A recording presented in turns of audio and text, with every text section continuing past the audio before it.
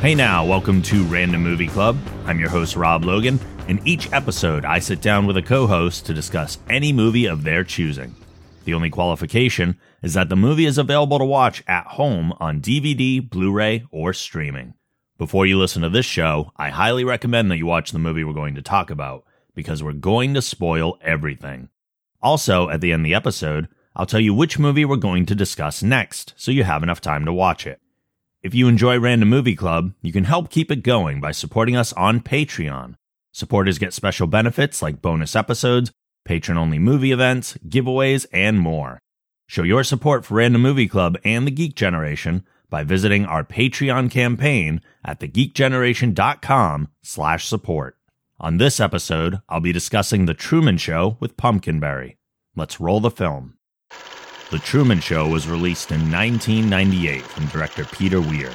Written by Andrew Niccol, the film stars Jim Carrey, Ed Harris, and Laura Linney.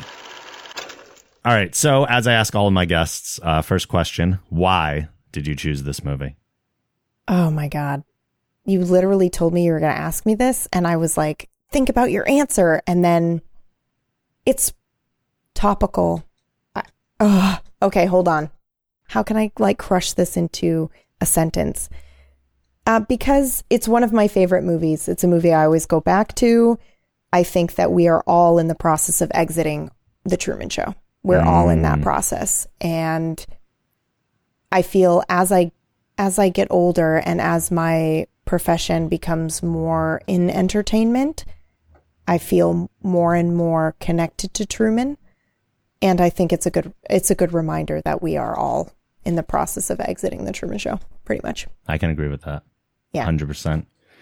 We are going to dive into the movie a little bit more in just a moment, but before we do that, we are going to take a look at some of the trivia. I pull it up, as always, from IMDb and find some of the more interesting facts. There is a lot of trivia for this movie. People have been analyzing it for years and years and years because it's so ripe for that.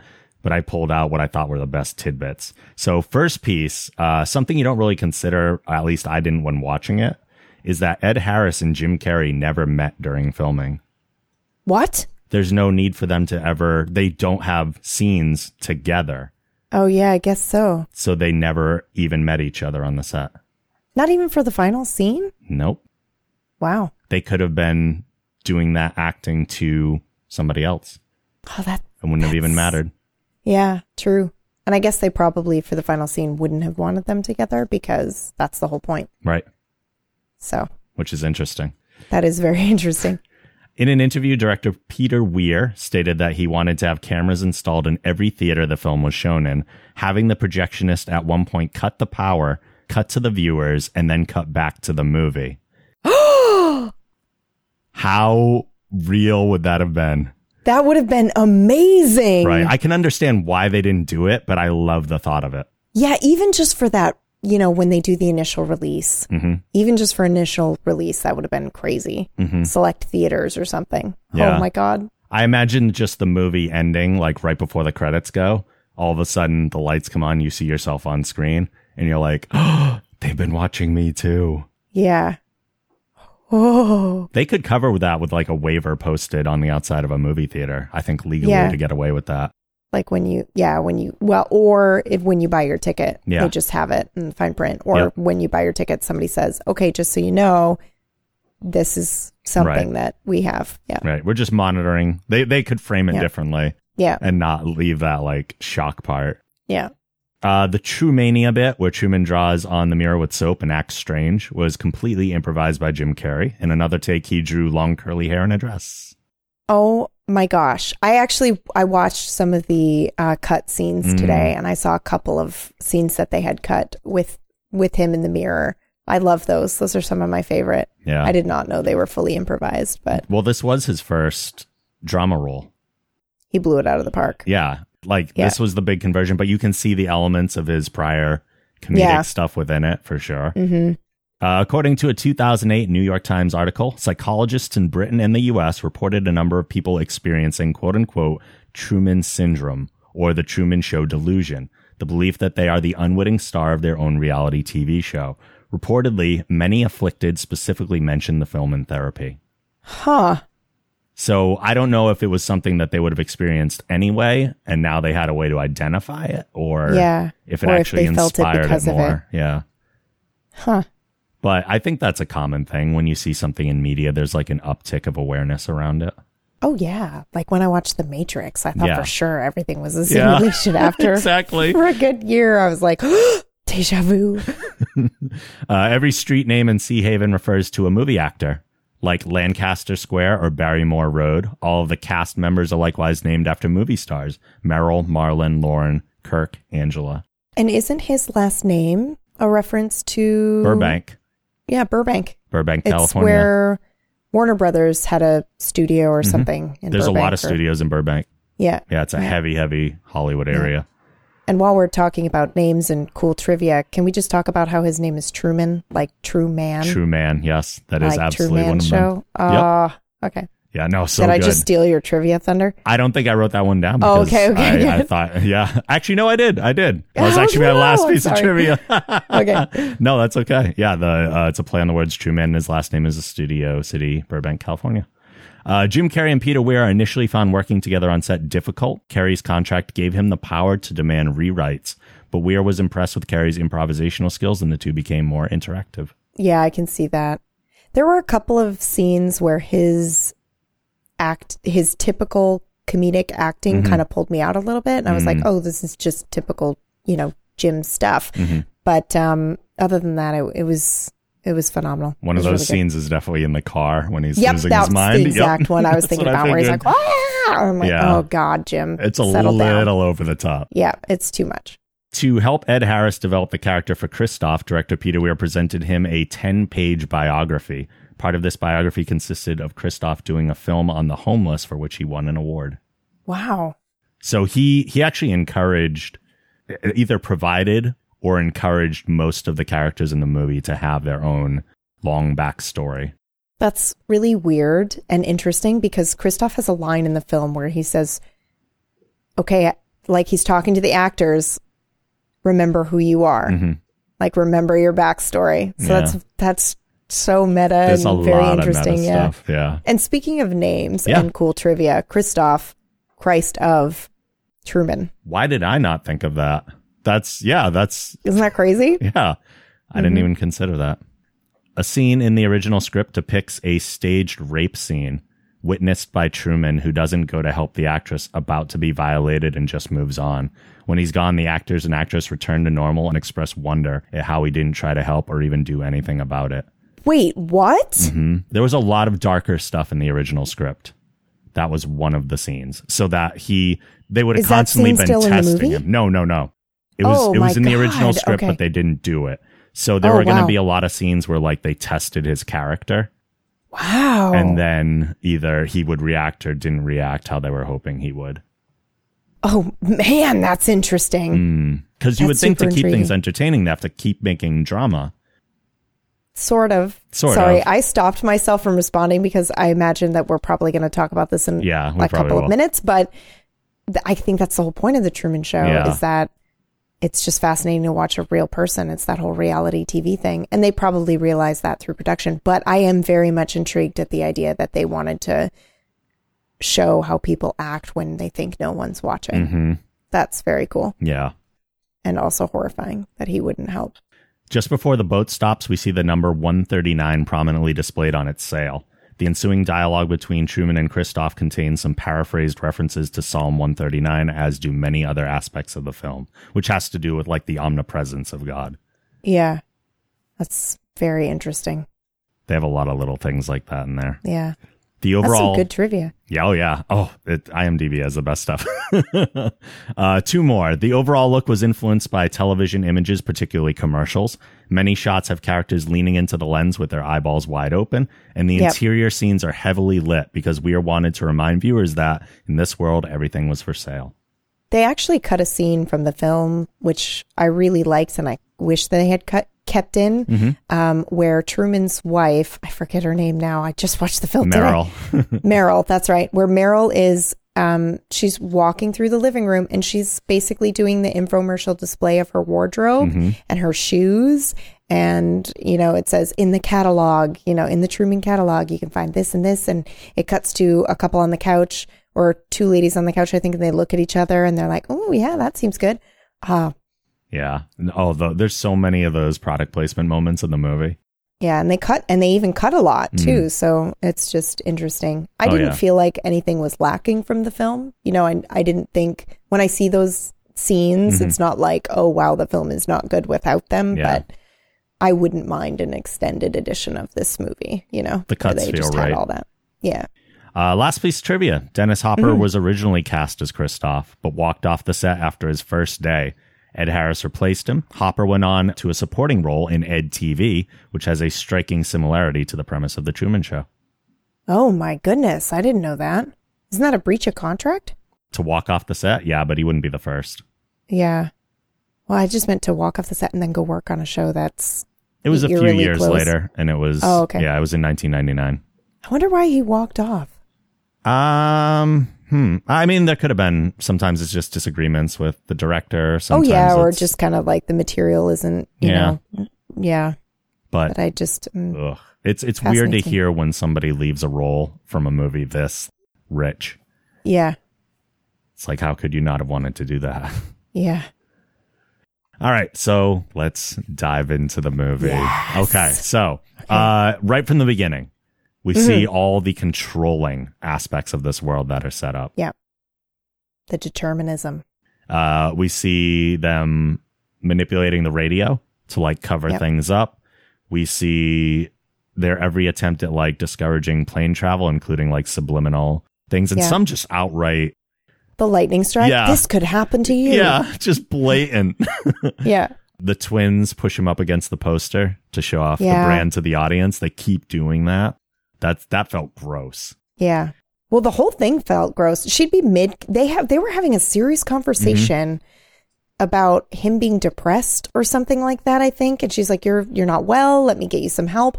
Oh, by the way, have some of this cocoa. Yeah. It's the best cocoa I've ever tried. Mococo. Excuse me, Meryl. Like, goodness gracious. And it was after one of the biggest anxiety parts of the movie when they were at the nuclear power plant.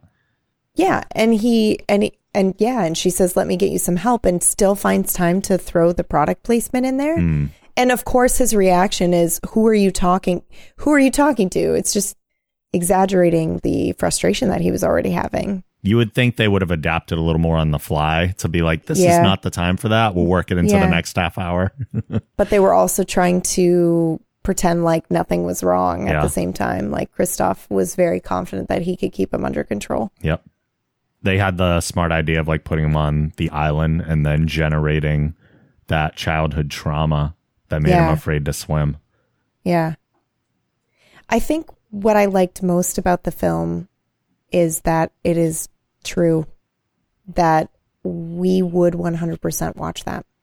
I feel like people would consume that. There would be a small percentage of the population that would be outraged, but people would still watch. I agree. And they would want to see what Truman was up to next. And probably my favorite part of the film is the very end. I'm so glad you brought that up, because I was just going to jump to that too. Yeah, after he exits the Truman Show and they go, what else is on? It haunts me. It's so good and so true.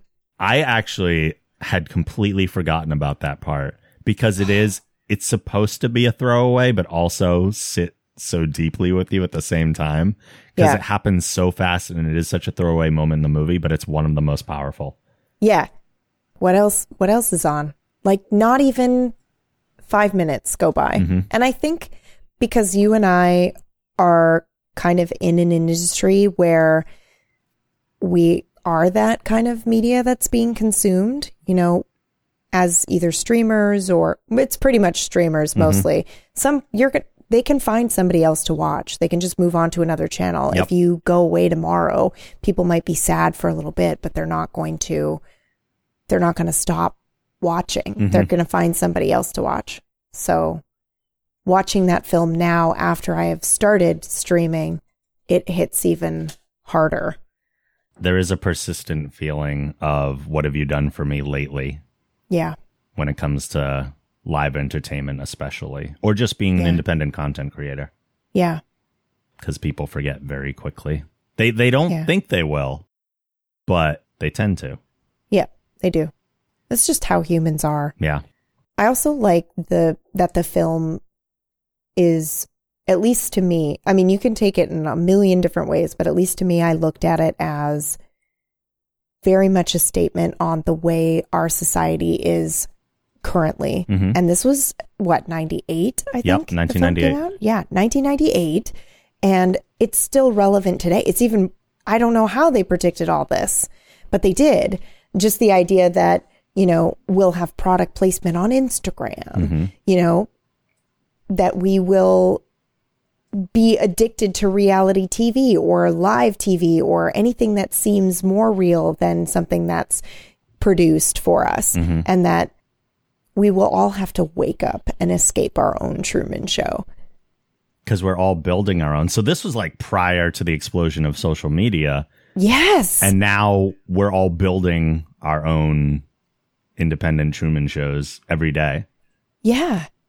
And not even that too. I mean, yes, that, but also another aspect of that is how media or companies or our governments even sometimes produce things around us. Like watching that and listening to the newscast on the radio when he was like, "Oh, do you want to fly today?" "No, that's great." It reminded me of media outlets that only portray a particular bias to the news, and how a lot of people will go through their lives just assuming that nobody means them harm, that nobody is trying to control them or their actions. And that we all kind of have to have a moment where we kind of wake up and go, "Oh, okay, wait a second." And then we have to choose to exit. And I think one of the most haunting lines in this film is when Christoph says, if he really wanted to, he could leave and we can't stop him. That sits with me because I feel like that applies to, particularly to the fact that I'm building my own Truman Show with my Instagram or whatever. And I say to myself, "Oh, I don't want to feel like I have to share all the time." Well, if I really wanted to, you could stop. I don't. Right. I could stop, but I feel like I have to because it's the way of the world, or I have to for my job, or, whatever. Brand awareness and all those things. Yep. It feels like a necessary evil at times. Yeah. And which is very much how Truman felt. Yeah. And even in that same breath, he was basically, he also said something along the lines of, people will generally accept the reality that they're presented. Yep. So Truman was going through all this stuff and was just like, okay, even though there were so many weird quirks and there were cracks that started appearing, and I know they have to do it for like length of time in the movie, but like all kind of consecutively on certain days. It all happens so fast, like the spotlight falling, the rain. I love the bit with the rain that comes down on just him, and he moves and it moves over with him before it all starts raining. Yeah, there were a couple of things like that just kind of, but what was nice is that he didn't immediately jump to, this is all a conspiracy. He did what we would all do and believe people around him and just kind of go, okay, I'm nuts. This is insane. And talk himself out of it. But then it just kept persisting. Yeah. And it's also fantastical that, like, why would your mind make that leap right away? Yeah. Nobody would think that there's a whole, and he even says, there's a line where he says, "I think I'm crazy, but I feel like the whole world revolves around me somehow," which would be so embarrassing to say to your best friend or anyone. Yeah. Like, I think the world revolves around me. It's one thing to think it, but then to start saying it out loud, then you become, that's another level of like societal rejection. Yeah. The other cracks are things like his dad showing up as a homeless person. Before he actually shows up, they bring him back kind of narratively. The radio station that's tuned to the walkies of the crew. Yeah. And like basically calling his moves. Yeah. Or when he tries to go with Meryl to Fiji and then the road, like all the cars pull out and block the road, and then he backs up and says he's leaving, but then turns down the road again and everybody's gone. Yeah. Yeah. There's a lot of that kind of stuff. I was surprised, like he talked about the extras kind of passing on a loop. Yep. I was surprised they wouldn't try to differentiate that a little more just from a production side. Be like, it's unlikely he would notice that, but you know what? Just to be safe. Yeah, just to be safe. Well, I mean, I guess if they'd been doing it for 30 odd years, yeah, people accept the world they're presented, I guess. It's true. Why would he think any differently? Yeah. Or he'd think, okay, they're just biking around the block. I wonder if, because I know so much is conditioning within that world, I wonder if they would have purposely not had any programming on his television or in the movies where they explore conspiracy theories. Oh, absolutely.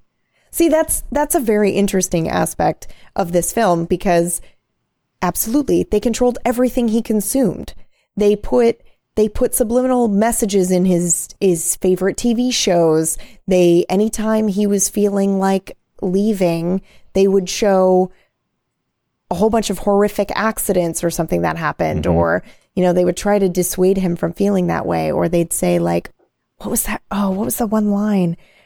And just to remember that home is where like your family is, or you're never poor with your friend, if you have friends or something like that. If you have friends and family in a home, you're never truly poor, something like that. Yeah. And he sits there and he goes, like he has this look on his face, like he's accepting what they're saying. And could you imagine that for 30 years of your life? Yes, you can, because that literally happens all the time. We're all programmed.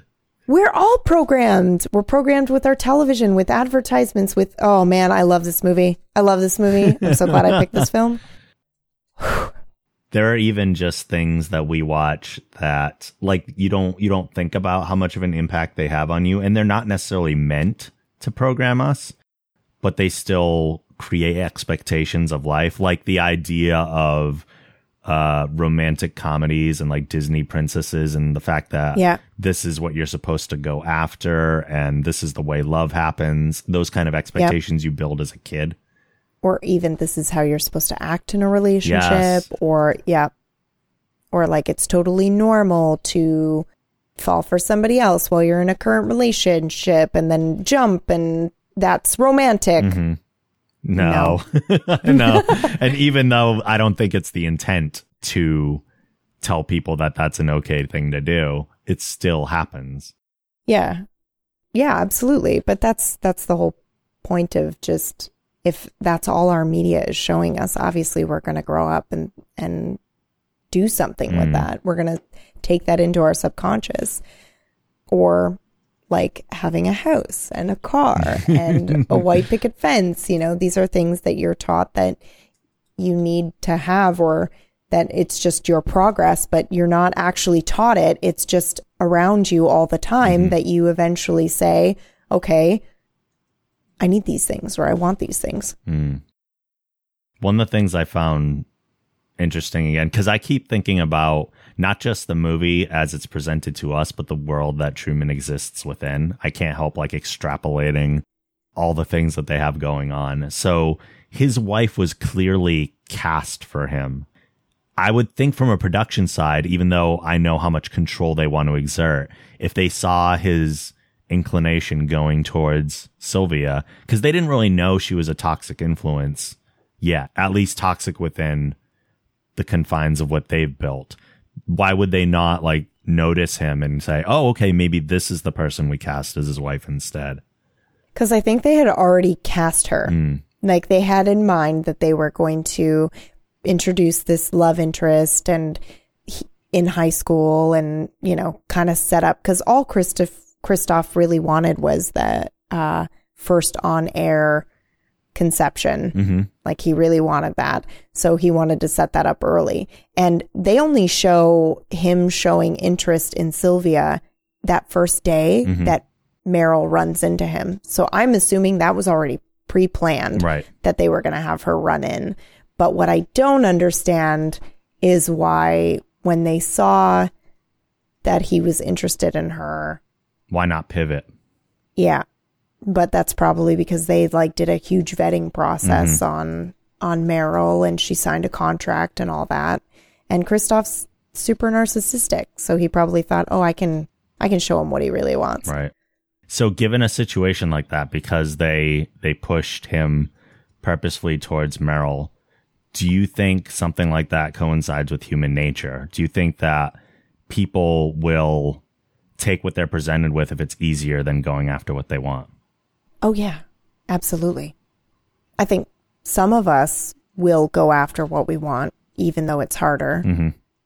But I think a lot of the film explores determinism and the idea that we have choice when we don't really have choice is kind of what they're exploring, especially with the whole Meryl thing falling into your lap and you thinking that, you know, she's your girlfriend or that your best friend, Marlon? Is that right? Yeah. Is that his name? Yeah. I couldn't remember. Sorry. So yeah, Marlon being your best friend is just, you know, you both chose that, but it wasn't. It was chosen for you. Mm-hmm. But yeah, I've seen people do that. I have friends that sort of settled for the, you know, relationship that they were in because the one that they really wanted was either taken or unavailable in some sort of way. Mm-hmm.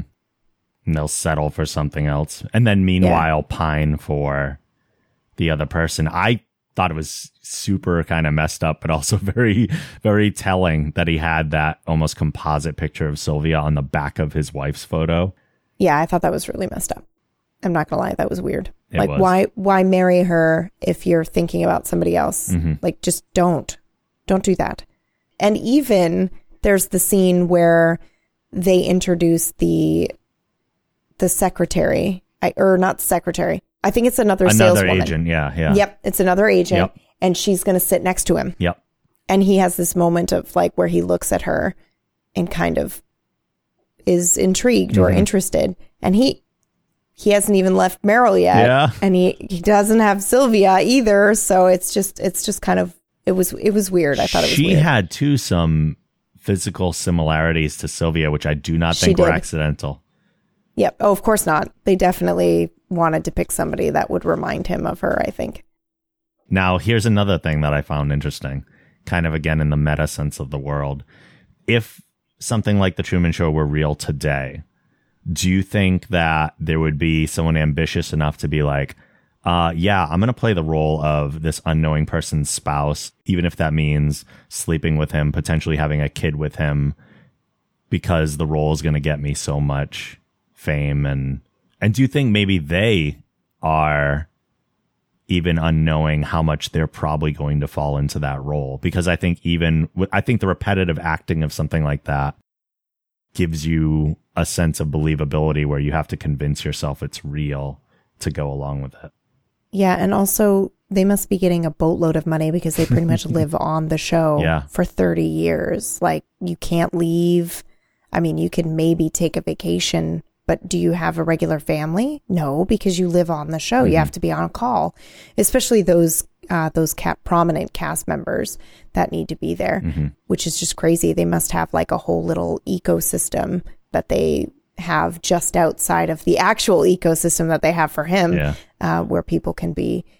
There's actually a cut scene from the film where Christoph is explaining the new casting when they show Meryl and they say, I forget her real name, but they say she's no longer renewing her contract. She's chosen not to do that. And we have a replacement coming in. And I still believe strongly that the first conception will be on air. And we're planning to, this is very important because our studio is actually going to split and we're going to have 2 TV shows, one of Truman, one of the new baby. And we're going to have simultaneous coverage. And there's a close-up shot of Marlon's face. And he just says, he like looks at the camera and he says, but when Truman dies, we're going to go back to a one camera setup, right? And I really wish they had kept that in the film. I understand why they cut it because you can't have that without the rest of it, and the rest of it wasn't really needed. But just exploring that, what was going on in his head there? Was he feeling guilty about doing this all the way up through Truman's death? Because he looks uncomfortable in the scene.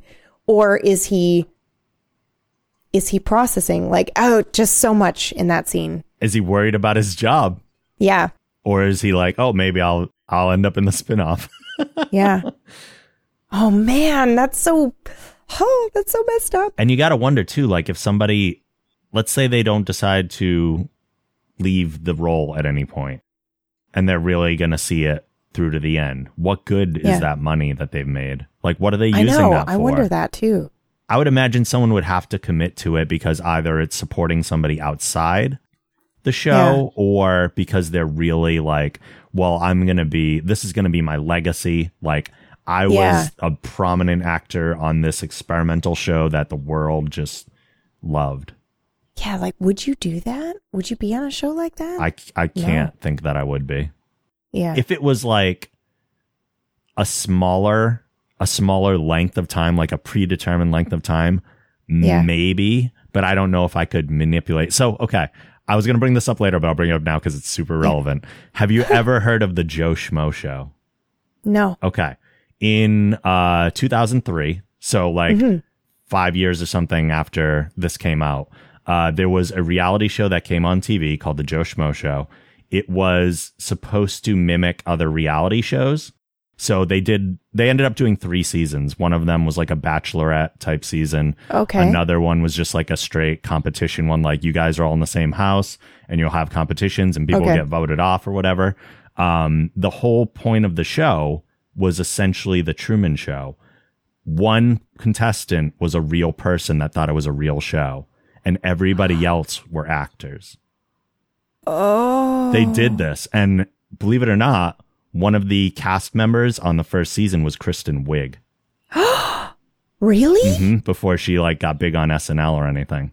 Wow. This was, I think it was on, I know the last season was on Spike because they did a season in 2003, 2004, and they did another one in like 2013, years later. Has she ever talked about it? Like, how did she feel? I don't know. Well, here's the thing. So it's a very brief period of time. It was over like a regular reality TV show, like a couple months. Yeah, but you're still lying to somebody. But the point of the show was to find the nicest person in America. So they constantly tested this person's morality to see if he would make decisions that were considered a good person. Wow. And he only won the money, unknowing to him, if he was. Wow. It's a fascinating experiment. I'm surprised it didn't actually get more views. I love the show. It's the only reality show like I've really watched because it's so I'll have different. to look into that. It's very good. And I never found it to be like gross.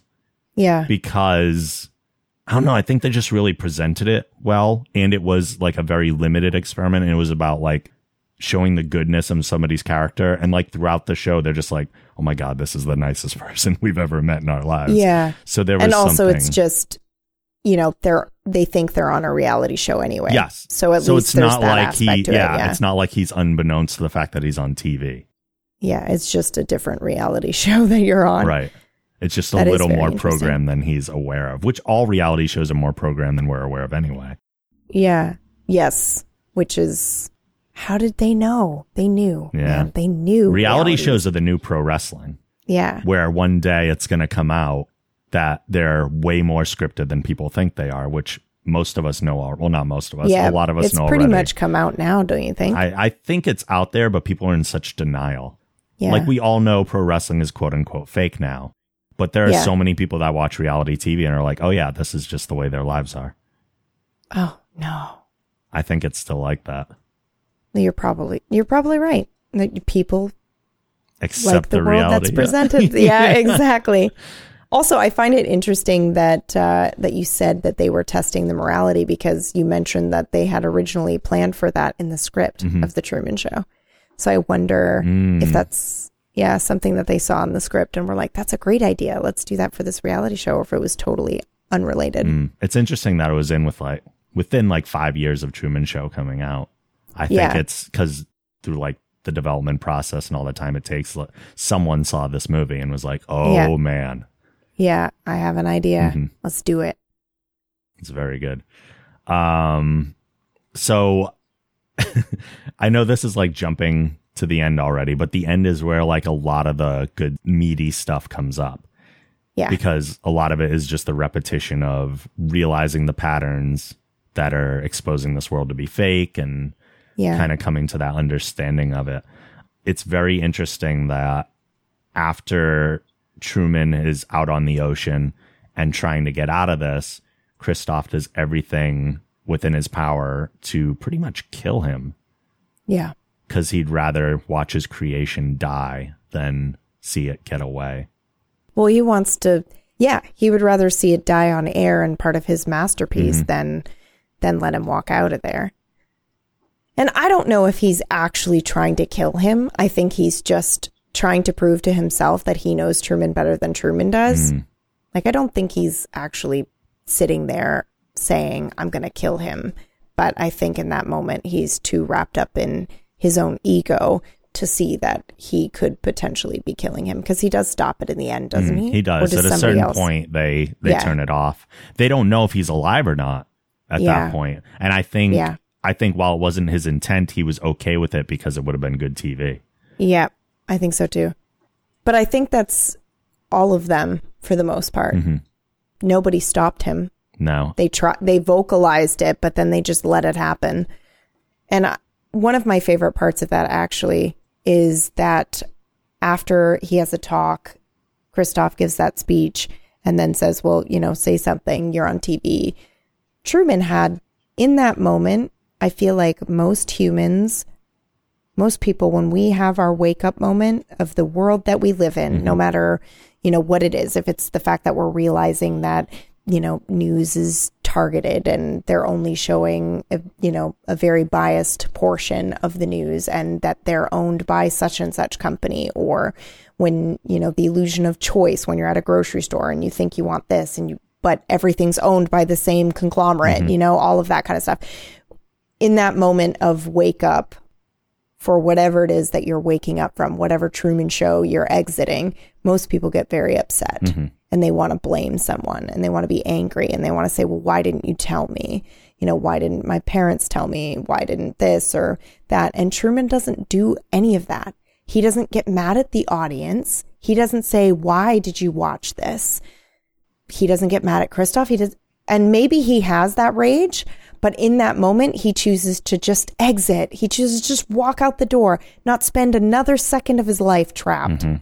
And he just says, in case I don't see ya, good afternoon, good evening, and good night. Oh my God, that part is that and the bow is just so powerful. Yeah, like that was it. Yep. You've had your fill. I'm out of here. I'm not going to spend a second longer in this illusion. And I mean, that show only works because Truman was, in a way, a performer to nobody anyway. Like, he's performing to the mirror when he thinks nobody's watching. I know. Which we don't all do it quite like that, but I feel like we all. There's a little bit of that. Yeah. I hum to myself. Does that count? Absolutely. I talk to myself. I talk to my cats. I talk to my robot vacuum cleaner. I'm not surprised at all. And then one of the again, to kind of extrapolate, like, the movie ends with him stepping through that door essentially, and we see a little bit after that, but what is his life become now that he's been watched by everybody for 30 years? Yeah, I don't know. How do you even live or imagine to have a normal existence after that? Because he's famous now. Right. So he'd be walking around and people would recognize him, but at least he's free. Arguably the most famous person in the world. Yeah, in the world. Yeah, at that point. Do you think it's people going on to the next thing after a while, or? Yeah, I think after a while it would fade and they'd be like, oh, aren't you that guy on that one show that one time? That I watched for 30 straight years. Well, Days of Our Lives, soap operas go that long. Yeah. So maybe, yeah, probably. I think after a while it would fade away. He might be active because the idea is that, it's implied that him and Sylvia will meet up. Sure. And he would probably be active in something like that. If they tried to do another show, he would probably be very active in that. At least that's what I like to imagine. Yeah. But it's interesting to think about, though. Yeah. But I mean, if you think about, did you ever have a moment where you exited the Truman Show, so to speak? Did you ever have a wake up moment where you walked out of a reality that had been painted for you, or whether that be a small scale, like a job that you thought you were supposed to do, or on a bigger scale, like a religion that you... Sure. I mean, there's like all those... I think we all have like little moments of rebellion throughout our life that are a rejection of the things that we were told we were supposed to believe or supposed to do. Yeah. So, oh yeah, I mean, there are jobs that I've left being like, oh, well, I was told this is the way it's supposed to go, but that's not me. There are lifestyles that I'm supposed to have that I've said, that's just not me. And absolutely. So after you exit, I think it's just continuing to find out who you are in your new situation and be always being on the lookout for the moment when you find yourself in another show. Mm-hmm. And then you have to make sure you're constantly exiting so that you're aware of your surroundings. It is almost in another way a commentary on celebrity. Yeah. Like he'll never know a normal life. Yeah. Because that's always going to be a part of his history. And that wasn't something he chose. It's almost like the kid of a famous person. Yeah. And it's funny because there's a specific part in the film where they say he was chosen just because he was born early. Mm-hmm. We had a show, we had a production, we had like 5 other people to choose from, and he was born when he was, so we picked him.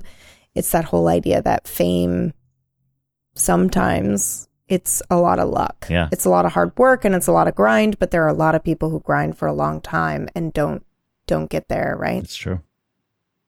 It's a lot of who you know being in the right place at the right time. So yeah, I do think it's a commentary on fame as well. There's a lot in that film. It really is. You could literally sit down and do, a 45-minute segment on how the film is about religious determinism or how it's about fame. Oh, it's so good. Yeah, it's a very rich, very metaphor-heavy movie. But unfortunately, we can't dissect all of it because we are right around our time. Before we go, though, please promote your things. Oh, ooh, okay, I hadn't prepared. I'm PB, Pumpkinberry. You can find me on Twitter at Pumpkinberry. But what I would like to mention to you is that I also do a podcast, and it is called The Deep Dive. And it is the conversation after your favorite video game ends. And we can be found on deepdivecast.com and on Twitter at deepdivecast. And thank you for having me, Rob. Thank you for being here. And you can hear me on the deep dive as well. So it's true. It's true. For an episode of Tacoma. Yes. And also probably for many more, because let's be real, Rob is awesome. Random Movie Club is a production of The Geek Generation. If you like this show, be sure to check out our podcasts and videos at thegeekgeneration.com, plus our live streams at twitch.tv/thegeekgeneration. Don't forget, you can support Random Movie Club by visiting our Patreon campaign at thegeekgeneration.com/support. As always, thanks to Michael McLeod of Wolfsten Music for our theme song. A link to his site can also be found on our site. Thanks for listening, and make sure you join us next time when we'll discuss Max Payne. See you then.